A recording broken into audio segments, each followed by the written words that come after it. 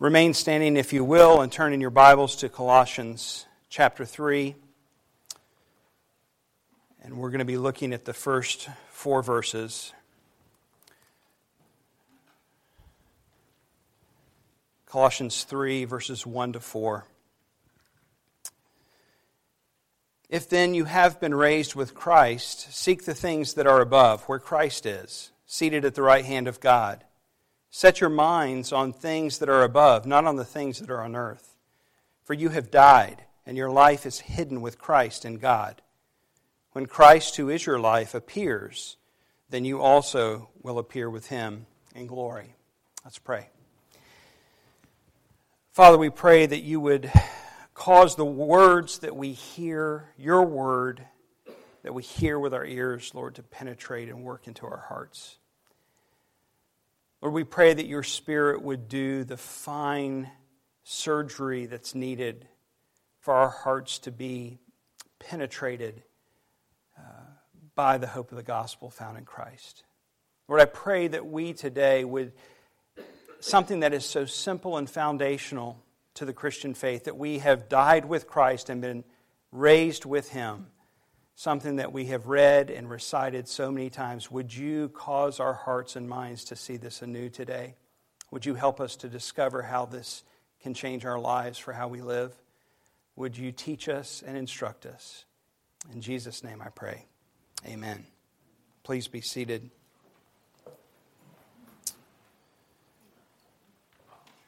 So the letter that Paul is writing to the Colossians is one of both warning and instruction, and we've seen both of those elements in the letter so far. And in the last 2 weeks, we've dealt with those 3 warnings that he gave the Colossians that can be summed up this way, that they weren't to give up their freedom to following these false teachers, which is what the false teachers had come in to do, to take away that freedom that they had in Christ by adding to the complete work of Christ these other things that they needed to do or not do, things that they needed to be restricted from.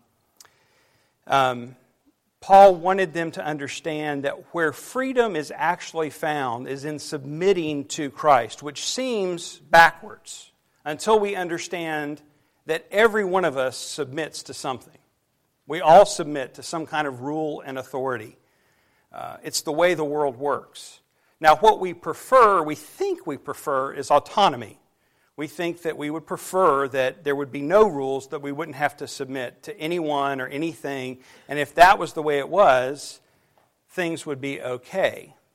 And we live life long enough and we realize the world doesn't work this way. The problem is when the autonomy of someone else crosses our autonomy, right? And that's, we get conflict. If you had woken up this morning and walked into your kitchen and your neighbor was standing there with the refrigerator door open, eating ice cream out of the carton, and you said, "What? What's going on?" And they looked at you like, "What? I'm hungry." I mean, that's not the way it's supposed to be, is it? There would be a problem. Or if you were trying to pull out here on US 1 and behind you came a large truck who simply pushed you out of the way with the power of his vehicle, yelling all the while, "You're in my way," as you're getting pushed into oncoming traffic, there would be, a problem. Or if you had gone fishing, not today, but on, say, a sunny, beautiful day, and you were enjoying the peace of the lake and sitting on the deck of your boat, and then you glance over and notice the local septic tank company pumping the contents of their truck into the lake in which you're fishing, there would be a problem. You see, we want rules to protect us. We want authority to protect us because we realize that to live truly autonomously, it would be a world of chaos. We would be constantly crossing each other.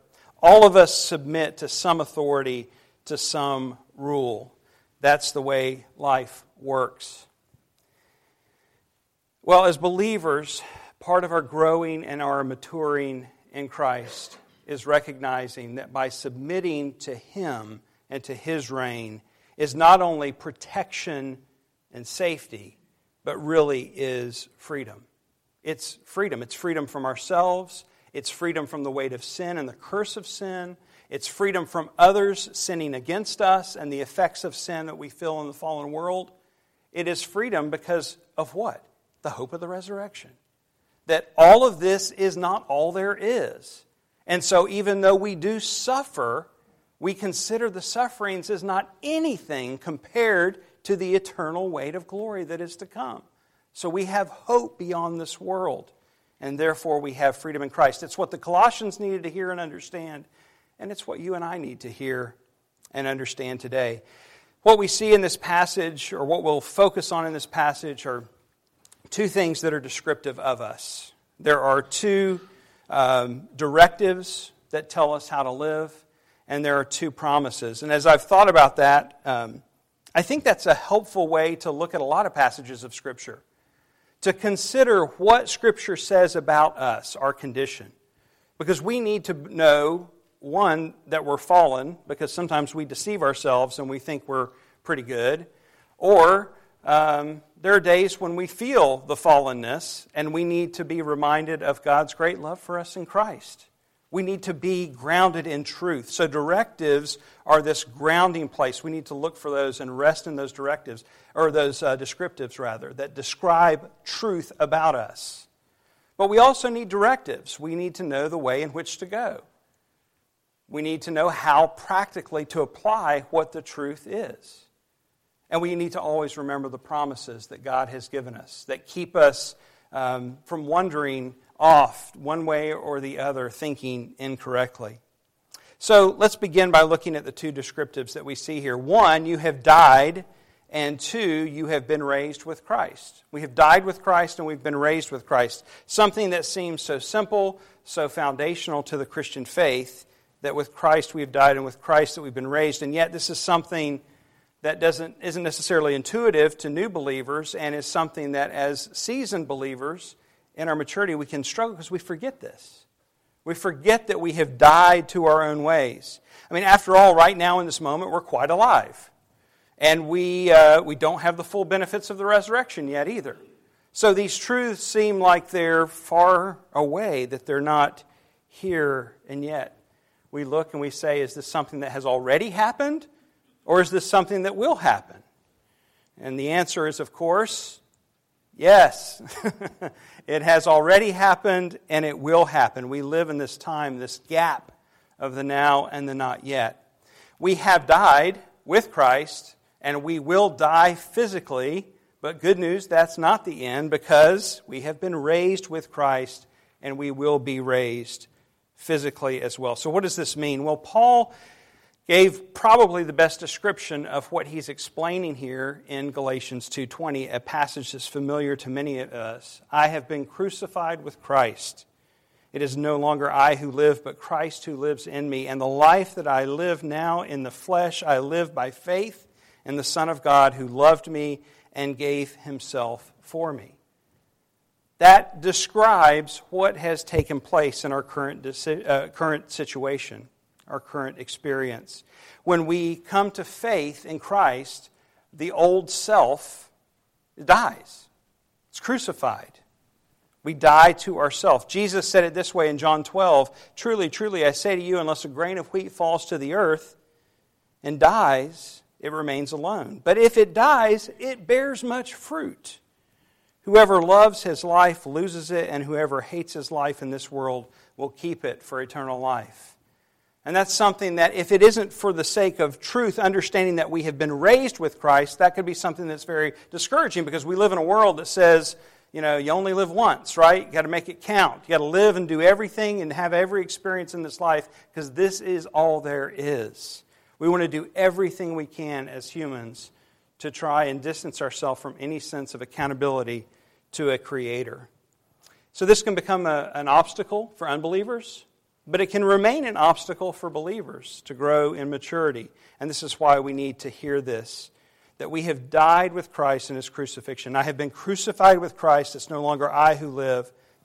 In 2 Corinthians 5:17 it says, therefore, if anyone is in Christ, he is a new creation. The old has passed away. Behold, the new has come. That's where there's the promise, right? So the old is gone. We've died to the self, but there's more to the story. The new has come. New life.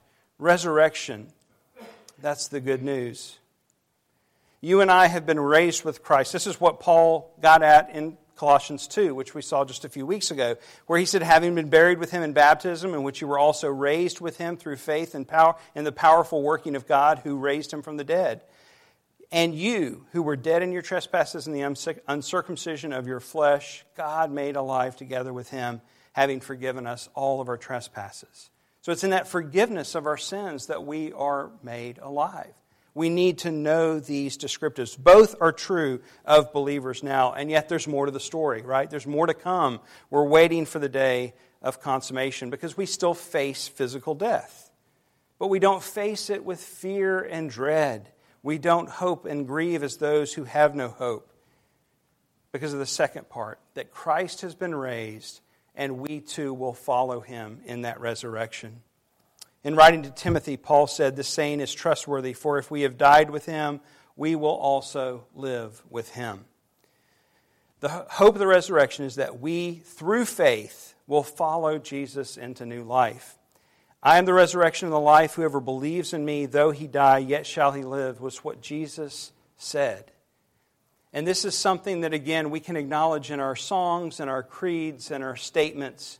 But this is hard sometimes to really lay a hold of in this life because we feel the weight of the world. We feel the weight of this life, the heaviness of the things that we carry. While this hope of the resurrection gives us courage not to fear death, it also gives us power in our lives right now. This matters for you and me right now today, not just when we face death. Peter says in the opening of his first letter that we've been born again to a living hope through the resurrection of Jesus Christ. It's a hope that is living inside of us now, not just a faraway hope. So that today, whatever we're facing, the wave upon wave of stress or grief or pain or suffering or whatever it is, that we have this passage here for us today. The resurrection of Jesus Christ and being found in him, hidden with Christ in God, fills us with a real hope in the face of suffering. Romans 5 says, "Through him we have also obtained access by faith into this grace in which we stand, and we rejoice in hope of the glory of God." Not only that but we rejoice in our sufferings, knowing that suffering produces endurance, and endurance produces character, and character produces hope. And hope does not put us to shame because God's love has been poured out into our hearts through the Holy Spirit, whom he has given us. You may be burdened with the busyness of raising a family, or caring for aging parents, or dealing with your own struggles of physically, or dealing with being alone, or suffering in any way. The hope of the resurrection is for you today. It changes the way that we look at life. Paul writes in Romans 8, "But we ourselves who are the first fruits of the Spirit groan inwardly as we wait." We do feel the weight, but we wait eagerly for the adoption as sons, the redemption of our bodies. For in this hope we were saved. Now hope that is seen is not hope, but who hopes for what he sees? But if we hope for that which we do not see, we wait for it with patience. So how then, if this is true about us, and we acknowledge that we see this in Scripture over and over again, not just in this passage in Colossians, how then do we lay a hold of it? How do we take hold of these descriptive truths? Well, he answers us through the two directives. The two directives are, seek the things that are above, and set your minds on things that are above, which sound really familiar, like the same thing. And they kind of are the same thing, but they're also a little different. So let's look at how they're similar and how they're different. The command to seek things above speaks to our intentions and our priorities. How we use our time, how we spend our money, how we expend our energy shows our intentions and priorities. People have said, I don't know who gets credit for this, but show me someone's checkbook and I'll show you their priorities, or show me someone's day runner or day timer or iPhone calendar or whatever we use now and I'll show you their priorities. Our lives show what our priorities are by how we live our life. So we don't have to look hard to figure out what our priorities are. We can self-examine and determine well, not what we say our priorities are, but what our priorities really are by how we spend our time, how we expend our lives. Jesus said it this way, and this verse may have come to your mind: seek first the kingdom of God and His righteousness, and all these things will be added unto you. Seek first His kingdom. Now, it sounds like a nice thing to do, but what was the broader context of what Jesus was saying when He made that statement? Let me read it to you from John 6. He says, therefore I tell you, do not be anxious about your life, what you'll eat or what you'll drink, or about your body, what you'll put on. Is not life more than food, and the body more than clothing? Look at the birds of the air. They neither sow nor reap nor gather into barns, and yet your heavenly Father feeds them. Are you not of more value than they? And which of you, by being anxious, can add a single hour to his span of life? And why are you anxious about clothing? Consider the lilies of the field, how they grow. They neither toil nor spin. Yet I tell you, even Solomon in all his glory was not arrayed like one of these. But if God so clothes the grass of the field, which today is alive and tomorrow is thrown into the oven, will He not much more clothe you, O you of little faith? Therefore do not be anxious, saying, what shall we eat, or what shall we drink, or what shall we wear? For the Gentiles seek after all these things, and your heavenly Father knows that you need them all. But seek first the kingdom of God and His righteousness, and all these things will be added to you. Therefore do not be anxious about tomorrow, for tomorrow will be anxious for itself. Sufficient for the day is its own trouble. What's Jesus speaking about when He says, a verse that we often know and maybe quote, seek first the kingdom? He's talking about 99.9% of our anxiety, what we stress out about. Food, clothing, the body, the things, the temporal things of this world. It wasn't meant to be an exhaustive list. His point was, get your minds off of these things here. This is not all there is. Set your minds on heaven. That's where your life is hidden with Christ. That is what matters. Seek the things that are above. Our priorities and intentions are not to be driven by what's in front of us, but by Him.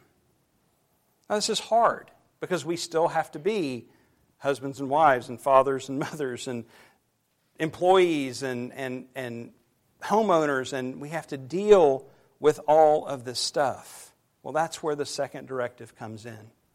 It isn't that we're supposed to move off into a monastery and lock ourselves away, or a convent and close the door just so we can only think about our life as hidden in Christ. Look at the second directive. Set your mind on things that are above, not on things that are on the earth.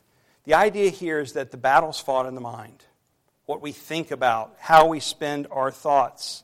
In Romans 12 we read, do not be conformed to this world, but be transformed by the renewal of your mind, that by testing you may discern what the will of God is, what is good and acceptable and perfect. We need to guard our minds and our hearts. What are we thinking about? What are we spending our time? What are we putting in? You know, the old adage, garbage in, garbage out. Right? What are we pouring into our heads? What are we dwelling on? What are we thinking about? Later in chapter 3 of Colossians, and I don't want to get ahead, but this is where we're going, and we'll see this in the coming weeks. We see the command of Paul to put on the new self, which is being renewed in knowledge after the image of its Creator. How do we put on the new self? Well, it's being through knowledge, being renewed in the mind. The setting of our mind on things above, or being transformed by the renewal of our minds, comes through knowledge and growth. This is why we don't remain static. We need to learn more and more who Christ is. That's a process that we'll never outgrow, no matter how many years the Lord gives us. We'll never know Christ fully in this life. So it's an area we always have room to grow in, because it's a relationship. I mean, think about if you're married, your spouse, you're still getting to know them after so many years. How much more the inexhaustible Christ? And the other thing is, not only do we need to learn a lot, we're so forgetful. We forget. We forget the truth that is in the gospel. And we need to be reminded of it. We need to hear it again and again. So we discipline our mind, we fix our mind, we set our mind on the things that are above, where Christ is seated, where our life is hidden with God. Your reality as a Christian is that you have died with Christ and are risen with Him. Therefore, Him, where He is where you need to fix your mind and your thoughts. How do we do this? Well, we pray. We live a life of prayer. We're told to pray without ceasing. Again, does that mean that we go to a monastery or convent or someplace and never leave? No, it's that's how we live our lives, that we're continually offering up to God our prayers, seeking His help, seeking His direction. Secondly, we dwell on the truth. It means we have to know the truth. It means we have to be in the truth. We have to know God's Word. We rejoice in the Lord. That command is given over so many times in Scripture to rejoice in the Lord. Why? It's because of who He is, not because of our circumstances. It doesn't say rejoice in the Lord when everything's going well. It just says rejoice in the Lord. It's because of who He is. Fix your thoughts on Him. Seek Him. And then as we do this, the promise that is found in Philippians 4, and the peace of God, which surpasses all understanding, will guard your hearts and minds in Christ Jesus. That peace that passes all understanding, when we seek the things that are above, is because it is based on who He is and that His promises are true, that we can believe Him and trust Him and rest in Him. And that's where we finish up today, these two promises that are given to us. One, your life is hidden with Christ in God. And two, that you will appear with Him in glory. Why is it that he says our life is hidden with Christ in God? There's similar language that's used to describe the hiddenness of the plan of God's redemption, right? The fact that in Romans, Paul writes, according to the revelation of the mystery that was kept secret for long ages, but has now been disclosed through the prophetic writings, has been made known to all nations, according to the command of the eternal God. We look at the gospel in the Old Covenant. We understand it wasn't all clear. Abraham had the promise, blessing to many nations. What was that really going to look like? Did he fully understand that? I don't think so. But we look back and we understand what that means. Now the gospel going to all nations, every tribe and tongue. But I don't think that's what Paul's getting at here. I think what Paul is describing is that our position is hidden as we are united to Christ in heaven. Ephesians 2 says we're not only is He in heaven, but God has raised us up with Him and seated us with Him in the heavenly places in Christ Jesus. But we say, wait a second, we're not there, we're here. Exactly. We are here, but we are there. Our position is there, not just our future, but even now. So how do we live by that? Well, this is by faith. This is not visible to us. It's not visible to the world. We walk by faith and not by sight. And so what the world experiences and what the world sees and what the world often likes to point out is the frailty of the church. And yet Jesus said to Peter, on this rock I will build my church, and the gates of hell shall not prevail against it. We see a prevailing church, and yet we see a frail church. You look at Revelation, the 7 churches and those letters, and you see the frailty of the church. And you don't have to live long to know that this is true throughout church history.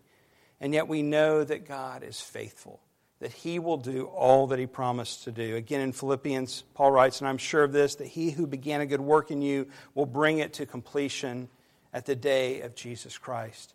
And so, yes, our life is hidden with Christ in God, and we claim that, lay hold of that, hold on to that by faith.